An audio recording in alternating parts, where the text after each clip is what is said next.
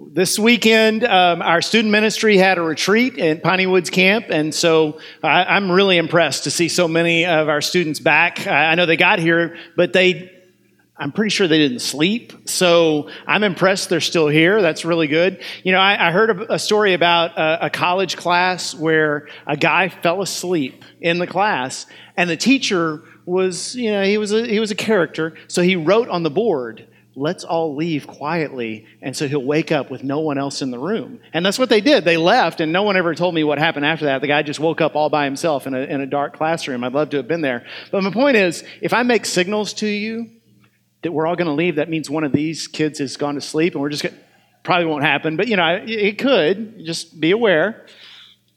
Got with me? 1 Thessalonians 4, 13 through 18. 1 Thessalonians 4, 13 through 18. We are continuing our study, the truth about heaven. Scriptures have so much information about the life that is to come. And a lot of people don't realize that. They read, even people who read the Bible, they just sort of skim over those verses and don't really take time to put them all together and see all that the Scriptures say about the world that is to come. God does not leave us ignorant about this. He gives us enough knowledge, enough information that we can visualize, that we can imagine ourselves there, that we can get excited. When I was a little boy, couldn't have been more than 5, I had a terrible dream, and it was so vivid, I remember it in distinct detail as if it happened just a few days ago, when really it was over 40 years ago. In the dream, I was coming home from school on the bus, and the bus stopped, I got off, and the first thing I noticed was there was an ambulance in front of my house, and they were loading someone onto the ambulance, but I couldn't see who.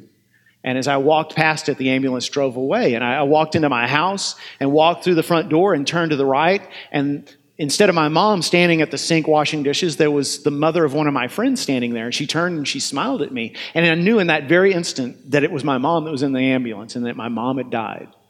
And so I immediately started crying, and she, her smile turned to a face of sadness, and she ran and she wrapped her arms around me, and I remember saying, "Oh, honey, I'm so sorry." And that's when I woke up. And when you're a little kid, there's nothing scarier than the thought that one of your parents could pass away. I'm thankful to tell you that didn't happen. That was just a dream. Both my parents are still alive. I had all 4 of my grandparents into my 30s. I still have one grandmother still alive. She's going to be 100 next month, Lord willing. So I've been blessed. But I think in a way, that dream was God's way of preparing me for what I'd do for a living. I mean, it was years before I was called to this, but ever since I've gone into vocational ministry, especially as a pastor, I've held a lot of weeping people in my arms. I've comforted or tried to comfort a lot of people who are going through just what that little 5-year-old Jeff was going through in that dream. And so we come to this subject today of what happens to us when we die, and I recognize that this is probably the most important or the most interesting subject I could bring up for a lot of you in this room. In fact, this whole 10-week series on heaven, I've been emphasizing to you that heaven is not about where you go when you die. It's about the return of Christ. It's about the resurrection of the dead. It's about the redemption of this planet. It's about a new world where we will walk in physical bodies, and we're going to talk about that in weeks to come. And I know all of that. You heard that last week. Hopefully you internalized it. Even so, I bet there are people here who are saying, yeah, but what about my loved ones who are already dead? What about me? If I die before Christ returns, what will become of me? What is my status? So that's what we're going to talk about today. The scripture that we're going to read today shows us that God cares about that question, what happens to us when we die? Because this passage out of 1 Thessalonians comes from a very, very similar situation. The first generation of Christians, they thought, a lot of them, at least these Christians in Thessalonica, thought somehow that they were going to still be alive when Jesus returned. They thought, and in fact, they were looking forward to that blessed hope, the living hope that we sang about a moment ago, that we're going to be here when Christ returns. We're going to spend eternity with him in a new earth. And so when members of the church, their friends, their relatives started passing away, it disturbed them. They said, well, what's going on? We thought all of us would still be here. Does that mean that when Christ returns, that those who've died won't get to enjoy what we enjoy? Have they just missed out? And so Paul is writing to comfort them, to give them some answers. So here's what he says, verse 13. Brothers and sisters, we do not want you to be uninformed about those who sleep in death, so that you do not grieve like the rest of mankind who have no hope. Listen to that line, who have no hope. For we believe that Jesus died and rose again, and so we believe that God will bring with Jesus those who have fallen asleep in him. According to the Lord's word, we tell you that we who are still alive, who are left until the coming of the Lord, will certainly not precede those who have fallen asleep. For the Lord himself will come down from heaven with a loud command, with the voice of the archangel, and with the trumpet call of God, and the dead in Christ will rise first. After that, we who are still alive and are left will be caught up together with them in the clouds to meet the Lord in the air. And so we will be with the Lord forever. Therefore, encourage one another with these words. And this passage is often used to talk about an idea called the rapture, which I'm not really going to discuss today. That will be the subject of another message in this series. Some people believe there's going to be a rapture where God's people are going to be taken away from this world, and others do not believe that. We'll get into that later. What I want to show you is this idea that Paul says, don't be like the rest of mankind. They grieve and they don't have hope. We still grieve. There's nothing unchristian about grieving. If anybody ever told you, oh, you're a Christian, you shouldn't cry when your loved ones die, tell that to Jesus. He's standing by the tomb of his friend Lazarus and he's weeping. Shortest verse in the whole Bible, Jesus wept. That's where it comes from. So it is entirely appropriate to cry when you lose someone to death. It is entirely appropriate for days, months, even years to still feel sadness, to still feel that loss. I've heard someone say, it's not something you ever really get over. It's like losing a limb. You learn to function without it, but you never actually get over it. And that's what grief is for us. But the difference is, the distinctly Christian way of grieving is, we grieve with hope. I mean, the analogy to losing a limb is a person who's lost a limb but has hope says, yeah, but someday I'm going to get a new one. Someday I'll have that leg back. In fact, a better leg than I ever had before. And we as God's people have hope that we'll see our loved ones again who died in Christ. We have hope that this world is not all there is. Hallelujah. This world is not as good as it gets. He says, don't grieve like those who have no hope. And then he goes on to tell them some information we'll talk about in more detail later. And then at the end he says, therefore encourage one another with these words. We should talk about heaven. We should tell each other the things we know, the things we've read in Scripture, the things we've daydreamed, the things we've speculated. As long as we know the difference between speculation and Scripture, we should discuss these things. It encourages us. God wants us to have hope. And what is hope? Hope is different than saying, wow, I really hope my team wins. You know, in this illustration, I used to say, it's different than saying, I hope the Astros win the World Series. Then they won the World Series, and I can't use that anymore. But it's different than saying, my son is out at 1:30 in the morning. I sure hope he's not getting into trouble. You know, the stock market took a tumble yesterday. I sure hope all my money's not wiped out. We say those things, and we're not confident that it's true. When the Bible says hope, we're confident. When the Bible says hope, we know. When the Bible says hope, it's something that is ours for sure. We just don't possess it yet. We grieve with hope. We know what's coming. So what is coming? The way I want to do this may seem a little unusual to you, but I want us to imagine that I'm speaking to a little 5-year-old who's lost his mom. After the first service, I did the same thing in the first service, and one of our members came up to me and he said, you know, that rang true with me because I lost both my mom and my dad when I was 6. Can you imagine? It's a hard world to live in. A hard world. What if I was talking to a little boy like that and he lost his mom? What would he say? First of all, he'd ask me, where's my mom right now? I know that'd be his first question. And I would say, if his mom was anything like my mom, if his mom had faith in Christ like my mom does, I'd say, well, I know where she is. She's in heaven right now with Jesus. And if he asked me, well, how do you know? I'd say, well, not because she was a good person, not because she's a great mom, but because he's a great Savior. Because he will not fail to rescue those who put their trust in him. He will not let their trust go unrewarded. And I know because there's a story in the Bible. We talked about it in church a few weeks ago, or 2 weeks ago, about the man who died next to Jesus, crucified right by his side. Actually, there were 2. And at the beginning, one of the gospel writers tells us that both men were mocking Jesus. Can you imagine being so hateful you mock someone who's being executed at the same time you're being executed? And yet, as the day wore on, as those 6 hours on the cross continued to advance, and he saw his life ebbing from him, he began to repent of his sins. He said to his friend, we deserve everything we're getting, but this man has done nothing wrong. And then he said to Jesus, Lord, remember me. Remember me when you come into your kingdom. And Jesus said, I tell you the truth, today you'll be with me in paradise. Today. And I would say to that little boy, your mom made that decision long before that thief did. That thief waited until the end. Your mom did that early on in life. And so I know she's in paradise with Jesus today.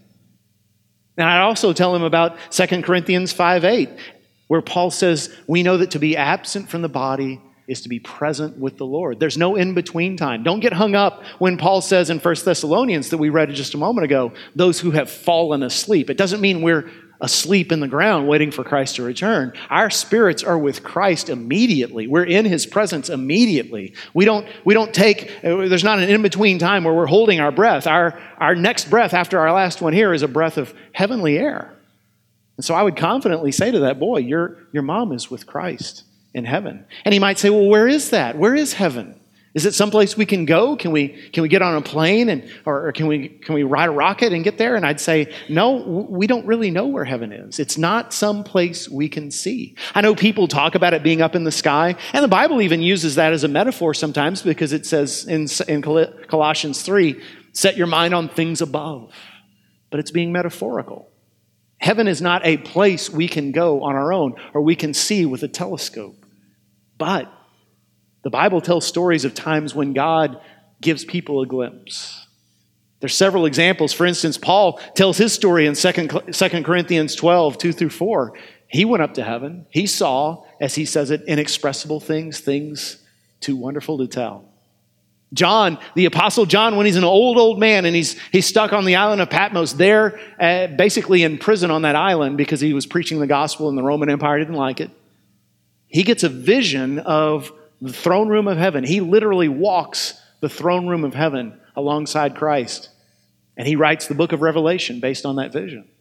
And then there's one of my favorites. It's in Acts chapter 7. Acts 7 tells the story of Stephen, who was one of the great men of the early church. Not an apostle, just a regular layperson. And yet he was so full of the Holy Spirit, so powerful for Christ, that before they tried to kill any of the apostles, they came after Stephen. The enemies of the gospel cornered him, and they were picking up rocks to stone him to death. And you would think that Stephen at that point would beg for his life, would say, hey guys, I'm not going to cause you any trouble. Let's just call it even. Let's walk away. But instead, Acts 7, 55 through 56 says, but Stephen, full of the Holy Spirit, looked up to heaven and saw the glory of God and Jesus standing at the right hand of God. Look, he said, I see heaven open and the Son of Man standing at the right hand of God. Think about that. He's just about to die. He is about to be killed violently. And God gives him this glimpse. And suddenly he's not afraid anymore. In fact, he sees Jesus standing as if to say, come on over. I'm waiting for you. I'm ready for you. Come on down.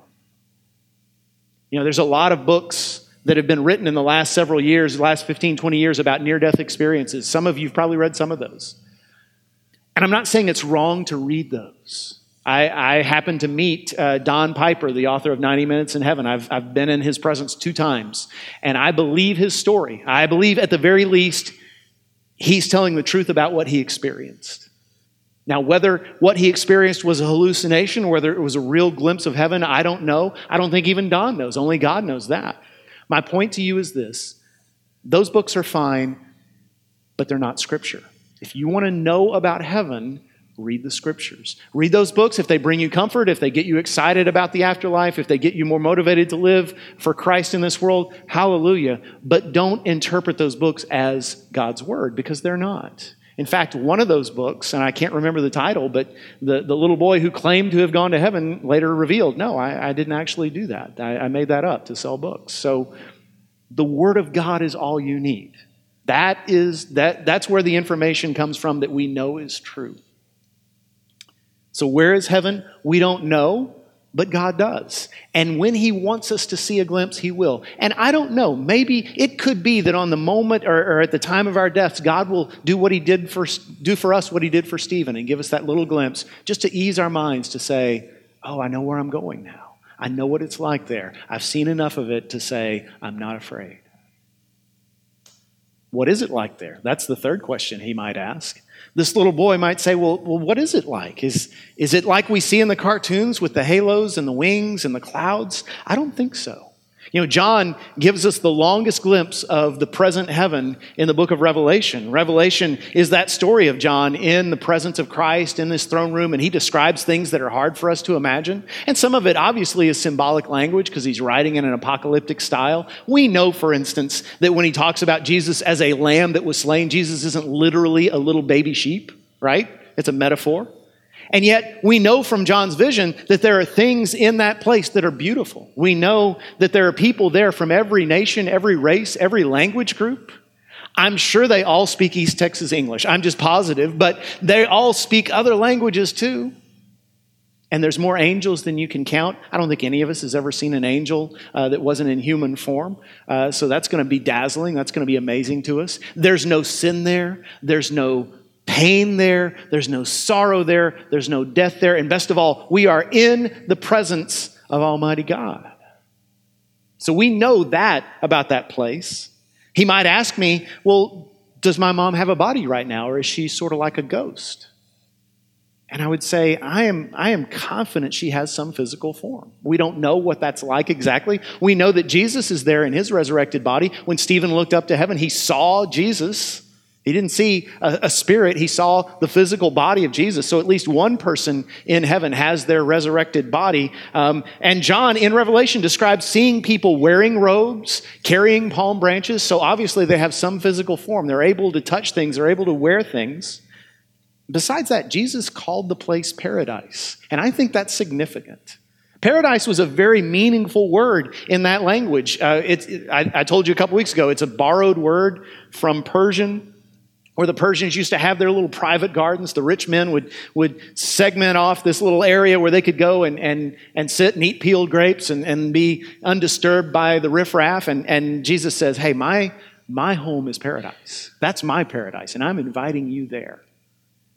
And that word is so significant. When the rabbis 200 years before Jesus were translating the Old Testament from Hebrew into Greek, they used that word paradise to describe the Garden of Eden. And so some people literally believe that when we die, that's where we go. We go to the Garden of Eden. And there's some reason, that's just speculation, but there's some reason to believe that could be possible because in Revelation it tells us that the tree of life is in the New Jerusalem. The tree of life, remember, was the tree in the Garden of Eden. It says the tree of life is in the New Jerusalem. New Jerusalem, according to Revelation 21, is the present heaven that's going to come down here when Christ returns.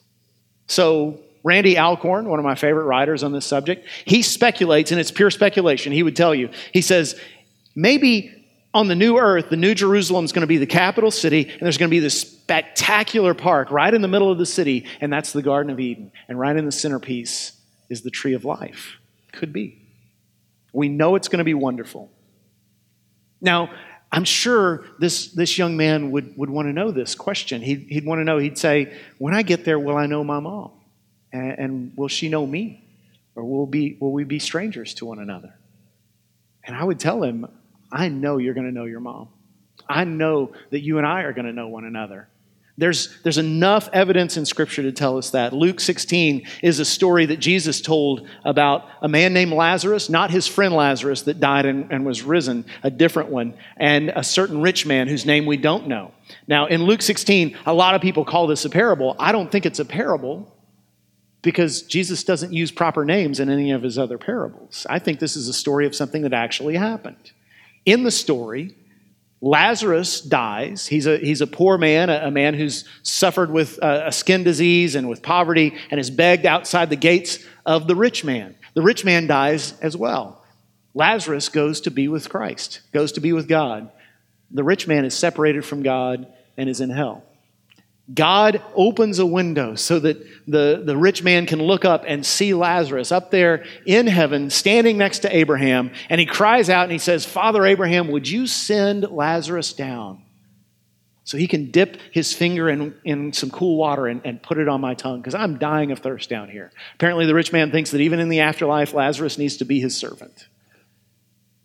Now, there's a lot of truth in that story, and I don't have time to go into it. What I want to point out to you is the rich man looks up to heaven and he recognizes Lazarus. Lazarus still looks the same. There's another story.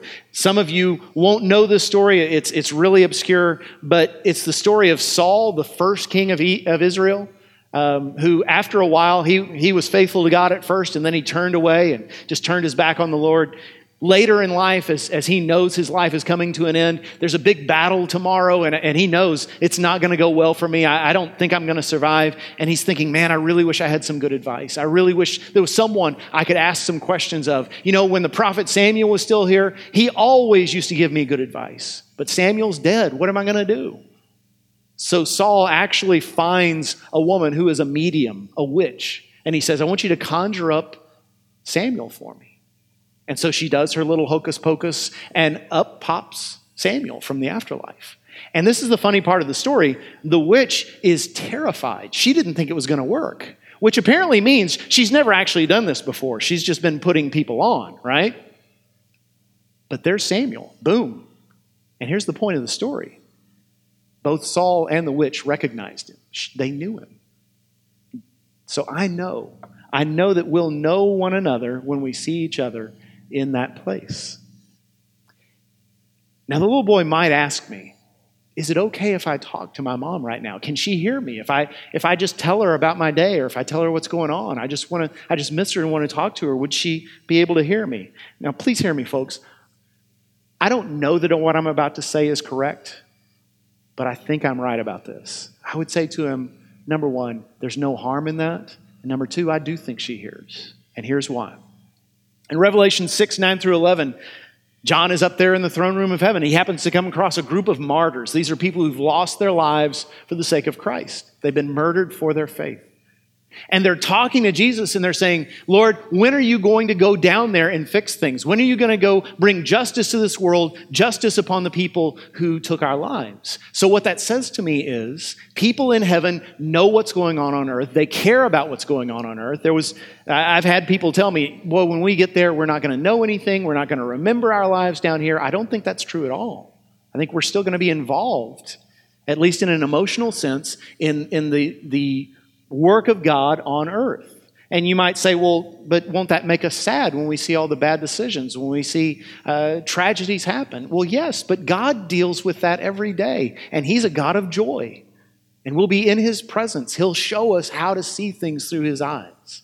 There's another passage, Luke 9, the story of the Transfiguration. Jesus, and He takes Peter, James, and John, and they go up on top of Mount Hermon, the tallest mountain in all of Israel. And while they're there, Jesus' whole body is transfigured. He suddenly takes on this new physical form they've never seen before. He's as brilliant as a bolt of lightning. And all of a sudden they look, and here's Elijah and Moses standing there talking to him. And what are they talking about? Luke says they're talking to Jesus about His upcoming death, that He's about to suffer in Jerusalem. They're saying, Jesus, we know. Real soon you're going to be in Jerusalem. You're going to die. They're getting Him ready. Again, it says to me that people in heaven know what's going on down on earth. They're involved. They're emotionally invested in what's going on down here. And here's my favorite, Hebrews 12:1. So Hebrews 12:1 comes right after Hebrews 11 because, that's how math works. And what is Hebrews? Hebrews 11 is the famous chapter about faith.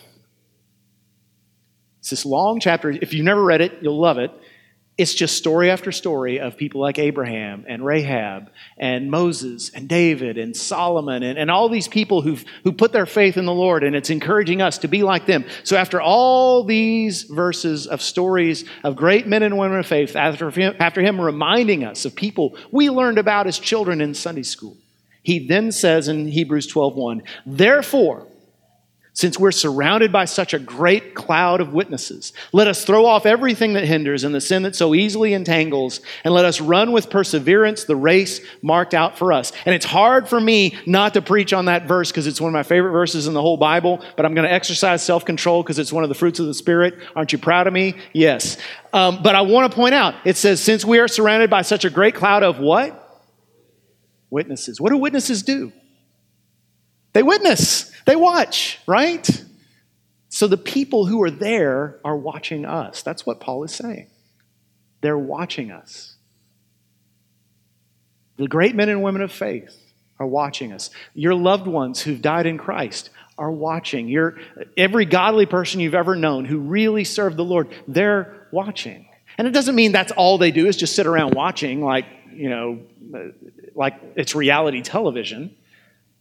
But they're involved, they're invested, they're rooting for us, they're hoping for us. And I would say to that young man, I'd say, it's fine. If you want to talk to your mom, it won't hurt anything. If that brings you comfort, go ahead. And maybe she's listening. I do believe she's watching. I do believe she's rooting for you. She's proud of you, and she can't wait to see you again. But I would also say, listen, the Bible is very clear on this. When you need help, when you need guidance, when you need wisdom, when you need a miracle, you talk to God.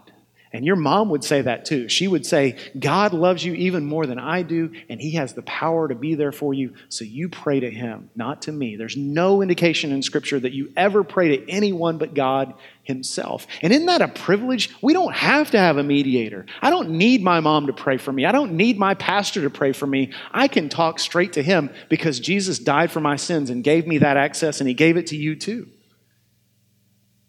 You know, one of these days, when that little boy is old enough and I feel like he can understand, I'd also sit down with him and I'd say, everything I told you about years ago when you were little and your mom first died, all of that's true, every bit of it. Your mom is in a great place. She's happy. She's joyful. Her pain is over. She'll never suffer again. But here's what I need to tell you. Here's the rest of the story. The truth is there's something even better coming. She wouldn't come back if you gave her the chance, but something even better is coming. Because you notice in that passage we read earlier, in 1 Thessalonians 4, when Paul's trying to comfort his Thessalonian friends because their loved ones have died, notice he doesn't say, I don't want you to worry about those who've fallen asleep because they're with Jesus right now and everything's great for them. He doesn't say that. He doesn't even mention it. Instead, he goes right to the really good part. He says, don't worry about those who've fallen asleep because when Jesus returns, we're all getting new bodies. We're all going to walk with Him in this perfect world. It's all about the resurrection. And I would tell that little boy someday, we don't know a lot about that place where we'll go when we die. We know it's good. We know it's paradise. But we know a lot about the place we're going to spend eternity. Because we're going to walk in real bodies that are like these but better. We're going to walk in a world that's a lot like this but way better. We're going to be home. And I would emphasize that to him like I'm emphasizing that to you. And that, friends, has been the hope of believers for thousands of years. And up until about 100 years ago, that was the dominant hope of people. If you go to an old cemetery and you read tombstones that are over 100 years old, they will often reference the resurrection. They'll say things like, I will arise. In fact, some people believe that's why Christians used to be buried facing east, because they had this belief, which is not biblical, but even so, a belief that Christ would come with the dawn of the sun. And so they wanted to be facing Him when He returned. When they rose from the ground, they wanted to be facing Him. Here's the thing. We're going to talk about our new bodies next week. It's not how you're buried or if you're buried. That's not what's important. Christ is going to raise you up and give you a new body, and we'll talk about what those bodies will be like next week. The point is this. Our hope is, our confidence is that this life is not all there is, that something better is coming. And we experience something wonderful the moment our lives end, and we experience something even better when Christ comes back to redeem this world fully. And my final question for you, and I wouldn't be a good pastor, I wouldn't be a good friend if I didn't ask this. Do you know where you're headed? Do you know what happens to you after you die? This life is not promised to us. The next day, the next breath is not promised to us. God has made a way, in His grace, He has made a way for us to gain the inheritance that only his son deserves? Do you know that it's yours? Have you given your heart to him?